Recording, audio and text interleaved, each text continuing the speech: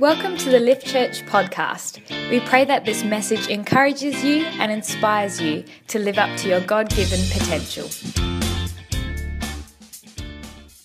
But we are right now in the middle of a series called I Don't Like That. I Don't Like That. And a few weeks ago, you guys voted and you chose 4 out of 7 statements for us to cover this year, to cover over this month.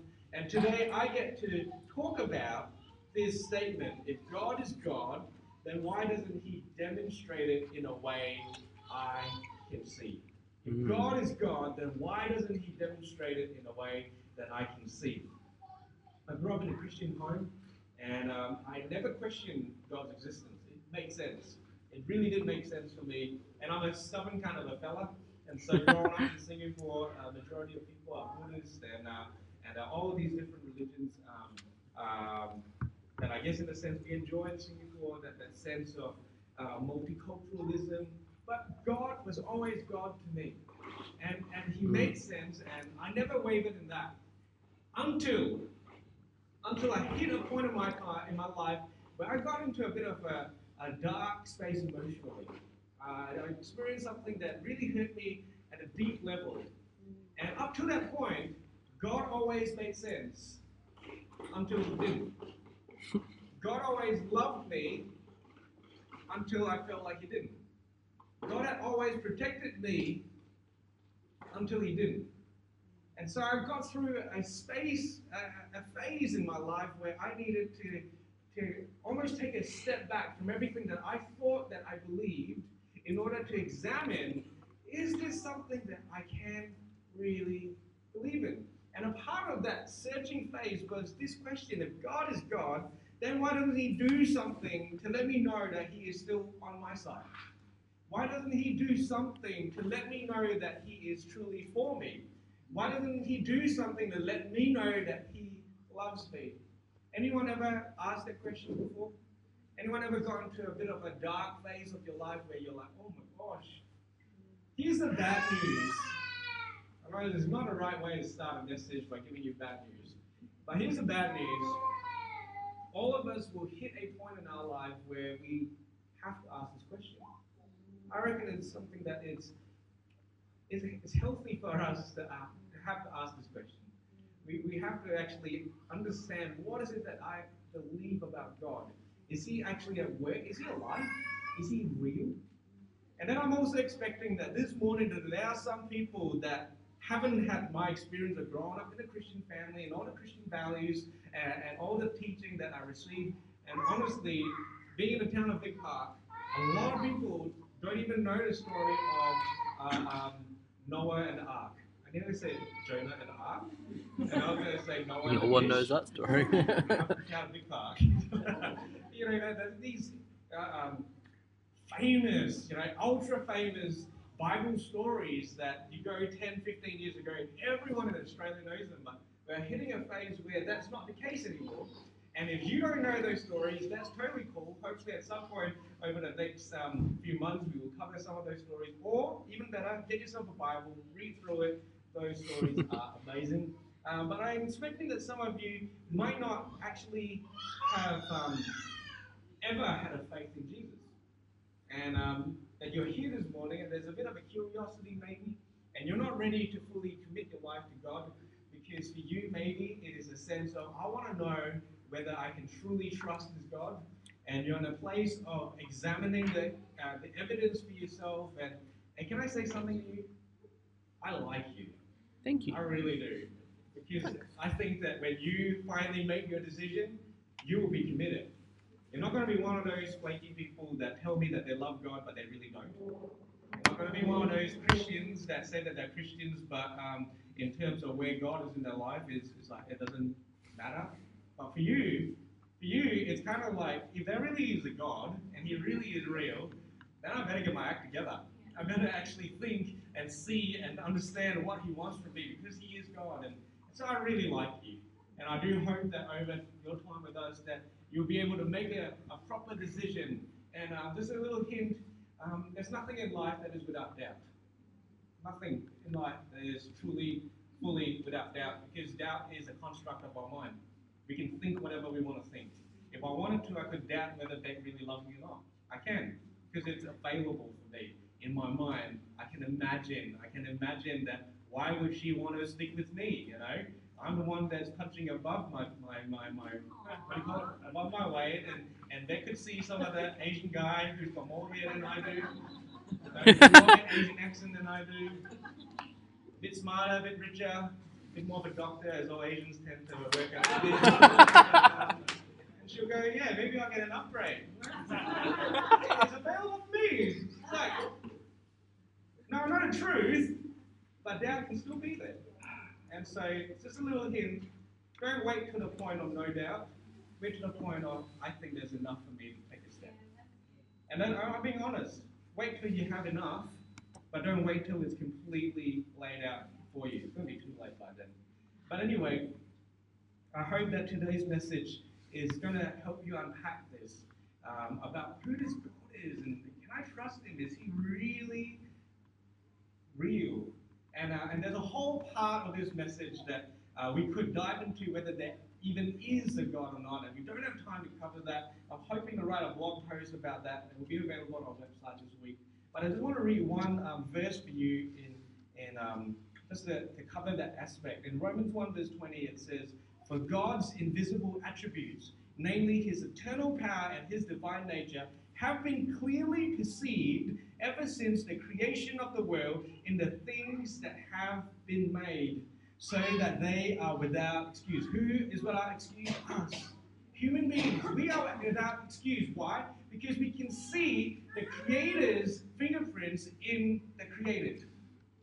We can see that God is a God of order, a God of design, a God of great beauty, a God of great wisdom. It's through the things that He has created on earth. Look at the intricacy of our weather patterns. How something so small can actually knock a whole bunch of stuff off according to the meteorologists or whatever they're called. But we still exist. There's still enough air. There's still, God has His systems in play that allow us to live. And then we look at animals, and we've got a little cat, and it is the most amazing creation known to mankind. We don't have babies because we've got a cat. And it's good enough for us, He's amazing. And we see, like one of the things this morning, right? Like we were getting ready to come here, and because we won't be home for lunch, so we don't get to feed him lunch. So we put out this bowl of food so that Mowgli doesn't die. And literally, he was in our room and he was like having a nap. The moment I poured the biscuits out into his bowl, we're in the kitchen all the time. My house is not like the kitchen is on the other side of the house. We're in the kitchen all the time. The moment I poured the biscuits out, he came running out. So how does this work? He knew that there was going to be food for him. It was this design that allows him to survive. But then when you look at human beings, right? How amazing are we? Seriously. How amazing. We haven't even been able to scratch the surface of this concept called consciousness. Why are we conscious? Why do we have morals? Why do we have ethics? Why do we understand that there is supposed to be standards of right and wrong, of things that we are supposed to do and not do? Could it have come from evolution? I don't know. I don't see any fish forming government. They have schools, but they don't have government. Pretty smart, isn't it? Nick married me because she loves dad jokes. And we don't see that, but somehow humanity has this ability to think, ability to reason. Why? Because we have a God who's reasonable. We have a God who understands. We have a God of knowledge. We have a God of logic. He's God. He has designed us and put these things in us. Our morality has no anchor if there is no God. What is right and what is wrong? Well, whatever suits you. And that's kind of where our world seems to be heading towards. Whatever suits you is good enough. But in the midst of that, our government is being thrown in chaos. It doesn't work anymore because everyone is serving their own purposes. And our society is falling apart at the seams because no one's really looking out for anyone else, because the morality is based on themselves. That is a picture of what is to come if there's no God and there's no anchor for our morality or our ethics. There must be something higher. There must be a God. God's invisible attributes are seen in his created? That is something that I think we need to spend a little bit of time thinking about. And so that goes the whole idea that there is a God, and like I said, I will probably blog about that this week. But then there's a question of like, which God then? If there is a God, which God is the right God to follow? And that's next week's topic. A little cheeky plug. Next week, we'll be talking about the question, how can Christians be so close-minded and say that Jesus is the only way? Now, that was the second most popular topic that you guys voted for, and I'm really interested to dive into that and to get that ready for you next week. I don't want to steal any thunder, so next week we're talking about why Jesus is the only way. And so I'm just going to jump over that whole thing, not because I don't care, but because we'll talk about it next week.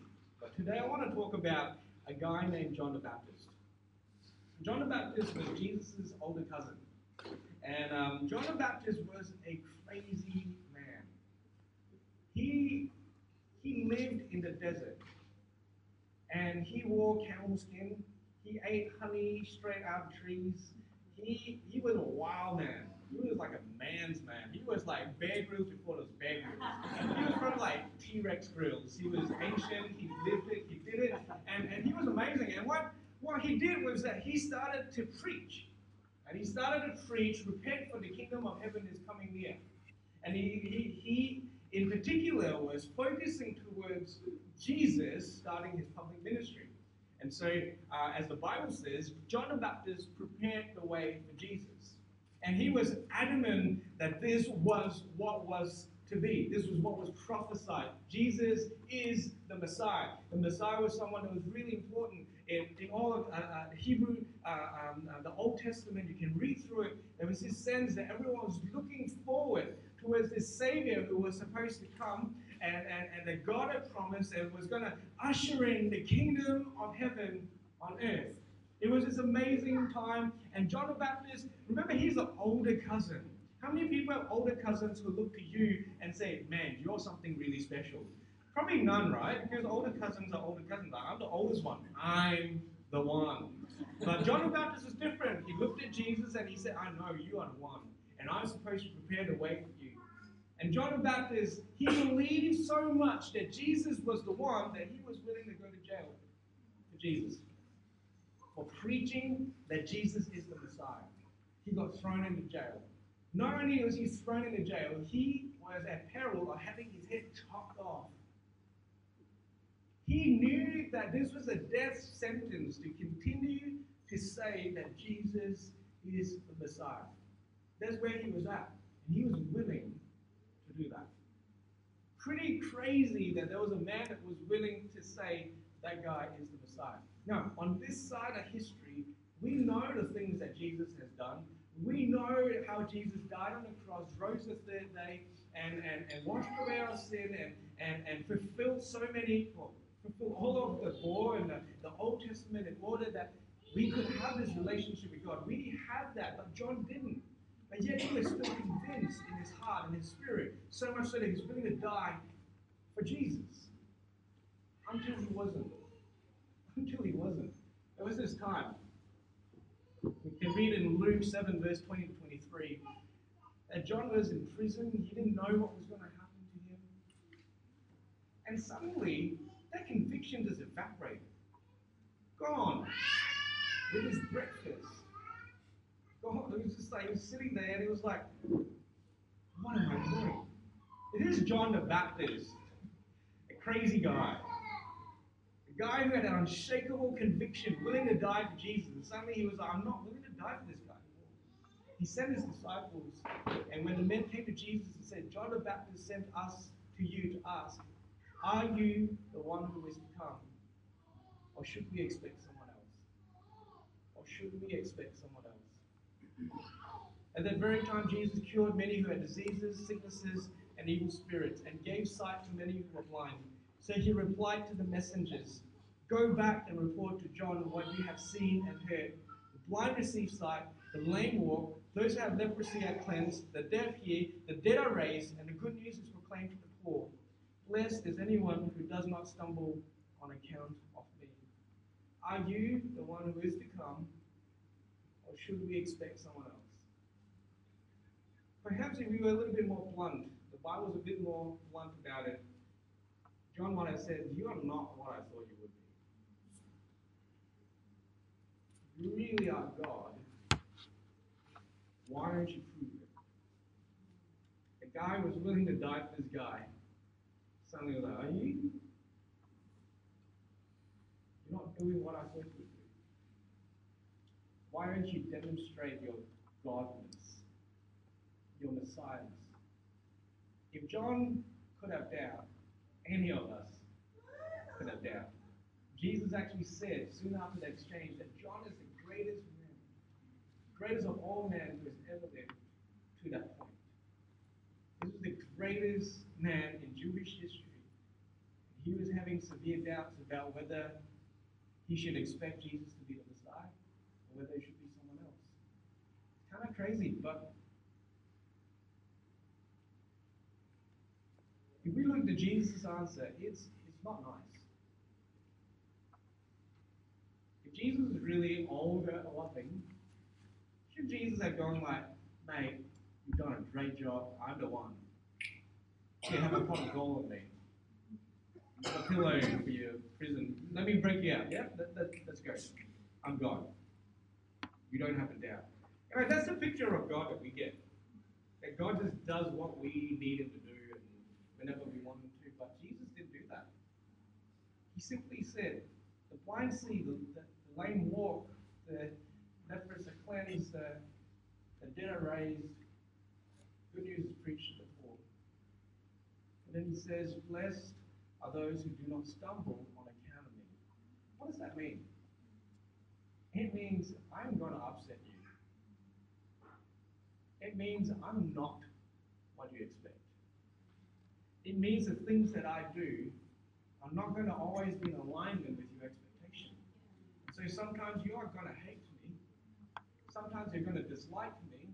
Sometimes you're going to think that I have wasted your time and your life. Sometimes you are going to stumble. But if we look at what he chose to pull out, maybe we can get a better understanding of this. He said all of these people were receiving some kind of miracle.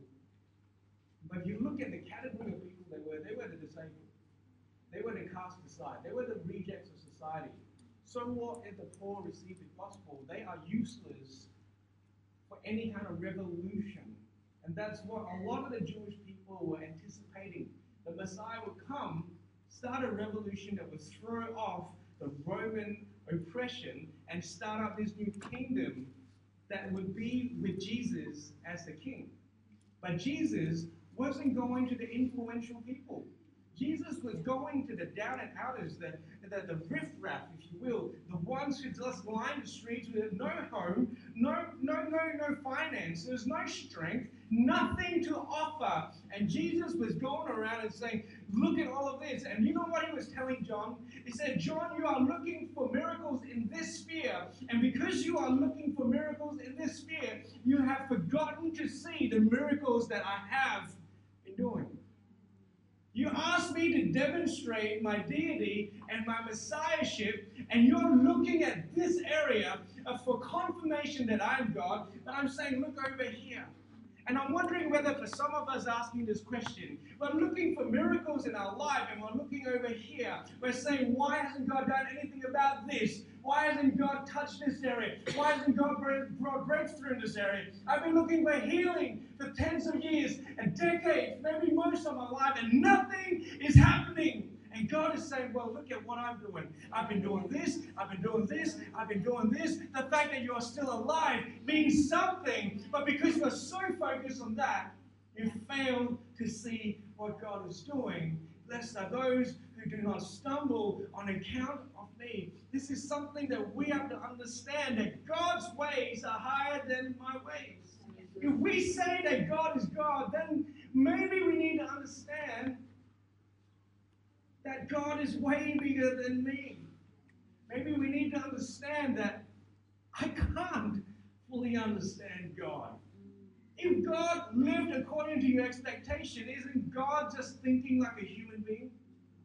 If God simply fulfilled only your expectations every time you wanted it to, then aren't you God and isn't he your slave? But if God is God, then doesn't He have the right to do things according to His plans and purposes? Doesn't He get to choose who receives healing right now? Doesn't He get to look after the ones that He's looking after in a particular way right now? Somehow we get this sense of like, if God's doing it for someone else, maybe He can be their God, but He won't be mine. Well, here's a thought. Why do we expect God to pass our tests? Why do we expect God to pass our tests? Last time I checked, the one who is God should be the one putting a whole bunch of tests out to see whether the followers are right or not. I don't go to school as a student and say, teachers, you do my test. I don't want you my teacher until you pass my test. If you're in the school, you're the one of the examination. But somehow we have this way of working with God where it's like, God, if you don't pass my test, I'm going to find somewhere else. I'm going to look somewhere else. Is there someone else I should be looking towards? Oh my gosh, why? Why are we confused ourselves? If God is God, then maybe we're the ones who should be sitting the test. A little spoiler alert, right? God passed the test that we were meant to take, so that we already passed the test. We'll talk about that in just a little moment.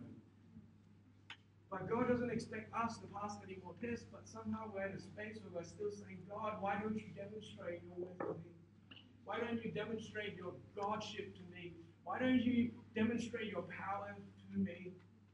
Because I don't know if I can believe. It's kind of a funny thing talking to a God that you don't even believe. It's like somehow we get this crazy idea when I'm in the dark place, oh God, please help. It's like anytime else, it's like, no, I've got it under control. I'll be mine with God. God flights in and out of our lives like He's a FIFO worker. Only when there's enough work for Him to do. Okay, I'll let you back in. It's like, I paid you. I've done my tithe thing. Now go away and let me do my own life. Crazy. We get it. We get it backwards. I want to read to you a passage from 2 Corinthians 4:4-6. It says, the God of this age has blinded the minds of unbelievers, so they cannot see the light of the gospel that displays the glory of Christ, who is the image of God. For what we preach is not ourselves, but Christ Jesus as Lord, and ourselves as your servants for Jesus' sake. For God has said, let light shine out of darkness, made His light shine in our hearts, to give us the light of the knowledge of God's glory displayed in the face of Christ. The God of this age has blinded the mind of unbelievers. We don't have time to give this a full treaty, but the God of this age, easiest way to talk about it is culture. At some level, God uses the God of this age, who's just called Satan, uses culture to blind us. Let me put it this way. Culture is the lens by which we see life. Yeah? You think what is fashionable, it always comes through the lens of culture. What I'm wearing, I think is fashionable. But what I'm wearing now wasn't fashionable 10 years ago.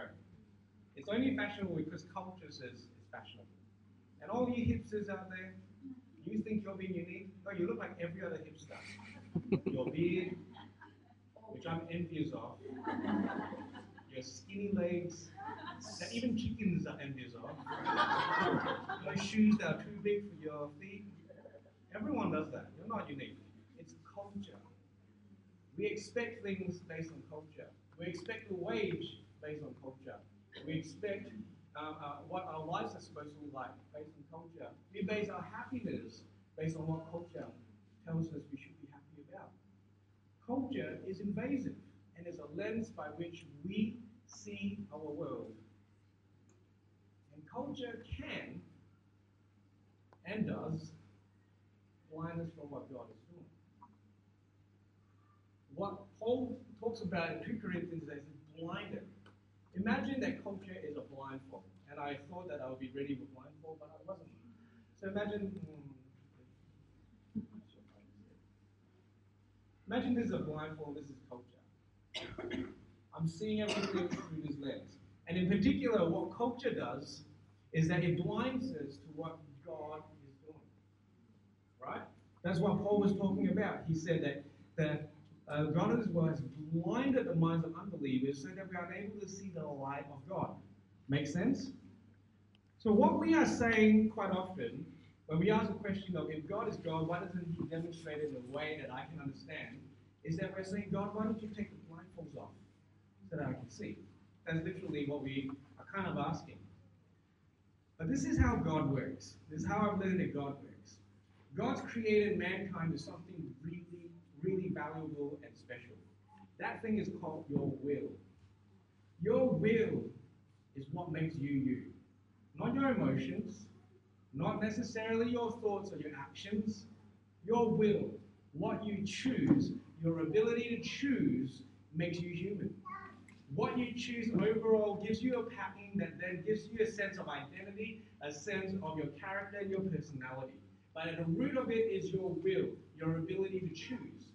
And now, if God has created us with his will, which we can see in Genesis 3, when Adam and Eve were created, they could choose whatever they wanted.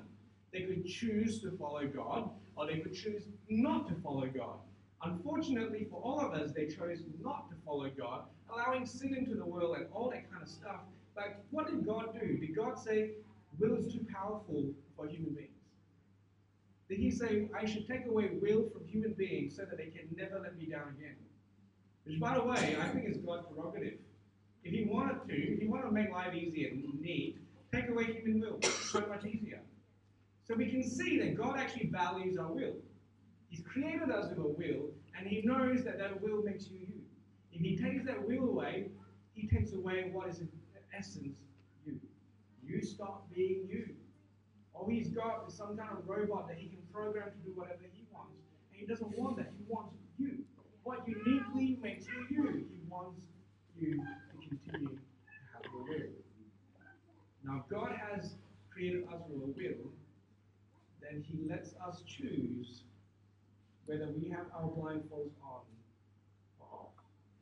The action of taking the blindfold off is not an action that God takes responsibility over. He said, that's your part to play. The blindfold is your responsibility. But what does God do? Does God just leave us with a blindfold and have no understanding of what's going to take place? No, God does something really special. God shines light. Have you ever worn like those night, like blindfold things? What are they called? No, not night vision goggles. It's like, you know, you go on a plane and then you wear this thing, eye mask. Eye mask. Is that it? Yeah, okay, we'll call them that. Have you ever like put on eye masks and then a really bright light kind of flashes by? Yeah? No? No. I thought this would be like, oh yeah. So when a light flashes by, you've got this eye mask on, you can kind of catch glimpses of the light.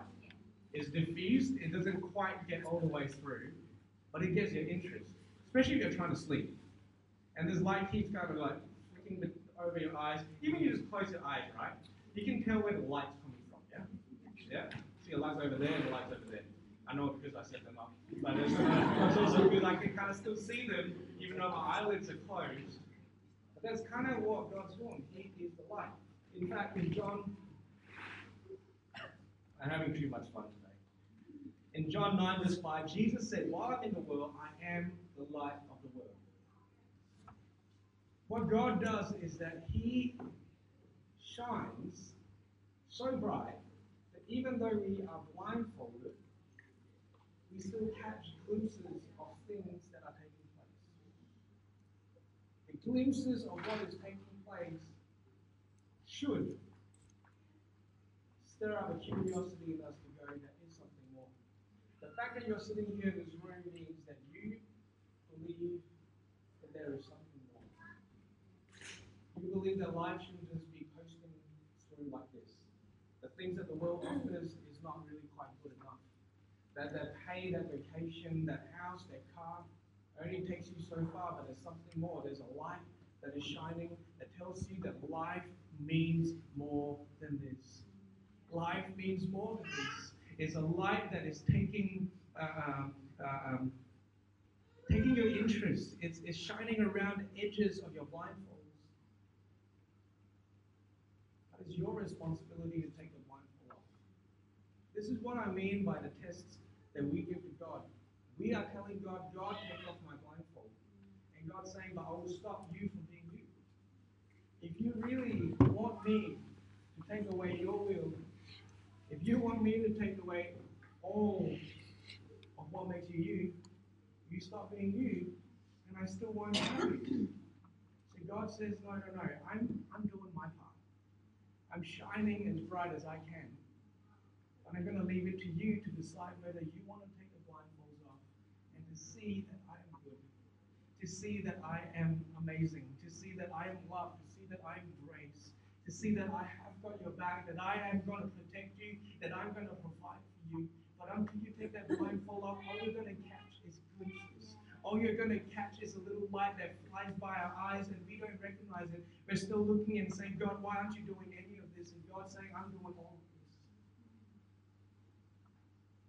I can tell the same story of what God is doing, and one person will go, oh my gosh, God, you are so good. And another person can go, so what? Why? Because one has chosen to take the blindfold off, and one has said, what about all of this stuff? What about all of this stuff? The choice is yours, and this is the challenge that I want to leave with you. What are you doing with your vision? Is your vision. God's given you that vision in the first place, and He's given you a natural inclination to who He is and what He's wanting to do. There is that natural inclination, and there should be that curiosity that's leading you to something deeper and something more meaningful, but you still get to choose. So how's your vision? Is it blinded by a blindfold, or are you step by step saying, I'm going to take this off? I'm going to take the veil off because it's not helping anymore. I've allowed darkness into my soul. There's a loneliness, there's a desperation, there's a frustration, there's an anxiety, there's a sense that I don't know if I can make it tomorrow. Guess what? All of those effects are happening in our culture today. Today. Why? Because the blindfold brings darkness, but God brings light. He brings light in a way that we don't always understand. He brings hope in a way that sometimes doesn't make sense. He does good, and sometimes we perceive it as bad. But that's because He's God, and He's so much bigger.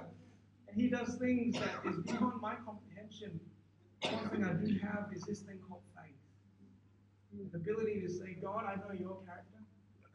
I have seen that you are good. And so even though the situation doesn't look like what I want it to, I know that there's still stuff that you're doing that is good. I'm going to put myself in a position to continue to trust. I'm going to stand in the light and not in the darkness. And that's the choice that you make. It's available for you today. Christians, I'm going to switch gears. I want to talk to Christians. I want to talk to born again, Spirit-filled, believing Christians. You know that Jesus is your Lord and Savior. You love Jesus. And you also know that God has sent you on a mission to be a witness to all the world. You're empowered by the Holy Spirit, all that stuff. If that's you, I want to talk to you for 5 more minutes. I'm going to talk really fast because it's meant to be more than 5 minutes. I had too much fun earlier. But notice something really important. Jesus said, while I am in the world, I am the light of the world. Wow. As long as I'm in the world, I'm the light of the world. Now, Jesus is now seated on the right hand of God in heaven. He's not going to be the light to the world that He used to be anymore. So guess what? We are the light of the world. That's what Jesus said. Matthew 5:14-16. You are the light of the world. A town built on a hill cannot be hidden. Neither do people light a lamp and put it under a bowl. Instead, they put it on its stand, and it gives light to everyone in the house. In the same way, let your light shine before others, that they may see your good deeds and glorify your Father in heaven. Guess what, Christian? The blindfolds that are around the eyes of the people that you love, the people that you care about, stop asking for God to remove their blindfolds and start being the light.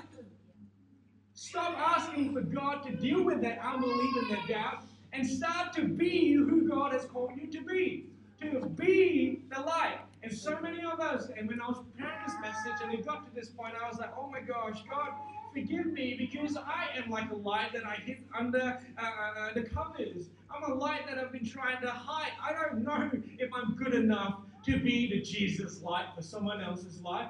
I'm not Jesus. I'm broken. I've got issues. But then God continues to say, but that's exactly why I called you to be the light. You know, God put on my heart this line. Did you know that you are the greatest sign of God's love? You are the greatest sign of God's love. To the people in your life that are saying, why doesn't God show me that He loves me? You are meant to be that sign. Maybe not you individually, maybe it is all of us collectively. We can be a really, really bright, amazing light, but you're still supposed to be a part of that light. You're still supposed to be a part of that shining that is going to cause people to go, oh my gosh, there's actually something so much more that I haven't had my eyes open to. I want to see more. And they open their eyes, they take off the blindfold, and it's because you were the light that was shining. You are meant to be the greatest sign of God's love. Why? Because if I'm this broken, I'm this dysfunctional, if I've got nothing to offer God, but He still chooses to love me, maybe He can love you too. If even in my sin, even in my shame, even in everything that I've done wrong, God still says, I love you. And maybe He can love anyone else. Maybe He will still choose to see value where I see none. Maybe He will choose to see worth where no one else can see it. Say, Christian, maybe you are still blinded to the fact that you have been accepted by Christ, that you have been made whole, that you now have the Holy Spirit, God, living inside of you, empowering you, giving you the ability to live the best life possible. And as part of that best life, we are meant to be light. We aren't living out our function if we push aside that function. If I use a toaster as my heater for the house, I'm going to have a very high power bill, and I'm still going to be cold. But if I want toasted bread, if I want burnt, crispy bread, that's what I use a toaster for. Now, you're meant to be a light. You're not meant to be God. You're not meant to be all good and all loving, and you're still you, but you are light. And you're meant to get people's interest in God. I love what Paul says. In 2 Corinthians 4:13-14, it says, it is written, I believed, therefore I have spoken. Since we have that same spirit of faith, we also believe and therefore speak, because we know that the one who raised the Lord Jesus from the dead will also raise us with Jesus and present us with you to Himself. I believe, therefore I speak. How does your believe? If you're not speaking, I don't know if you're believing. If you don't believe that you've got the best life possible because of God, you will be speaking. You will be seeing all your friends and all your family and all the people in your life, and you're going like, why are you depressed? Why are you down? Why are you anxious? Why are you worried? You realize, oh, it's because they haven't seen that there's a God who loves them, cares for them, is willing to take all of that.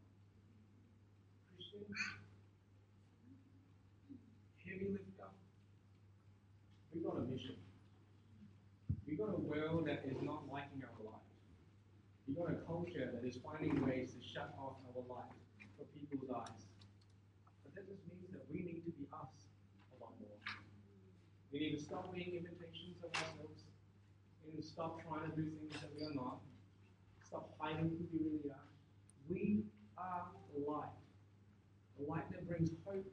The light that shows where light can be found. That's you. That's me. That's every single person. Sure, you do it in your way.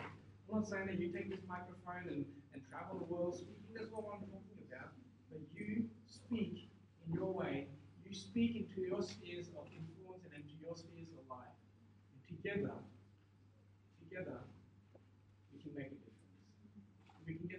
this morning.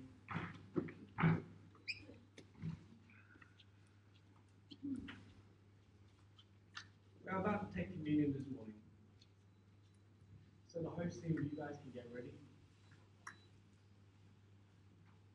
And if we can just help the host team by just standing, just be a little bit easier to get to everyone. Communion is a symbol. And we do it as a church as often as we can. This is really special to us. It reminds us of what Jesus has done. It reminds us that Jesus did not see his life as more important than ours. But he saw us as worth the sacrifice that he went through. Yeah. So he went to the cross. He died on our behalf so that we can have life. If you're asking the question, if God is God, then why doesn't he demonstrate it in a way that I can see? The greatest act that so many of us don't understand is that he died on the cross for you and for me. It's the greatest demonstration of love, that God would see his creation as worth dying for, as worth going to the extent that he did in order to bring us into a space of his love, a space of his relationship. So this morning, as you hold the communion, I hope that to you, you see how precious and you see the light that is in this little symbol that we hold in our hands. And it's God saying, I love you so much. And my love for you is safe. My love for you, it goes to the ends of the earth. My love for you is secure. You can't do anything to earn it. You can't do anything to reject it. The love is still there. It's unconditional. And it's for you.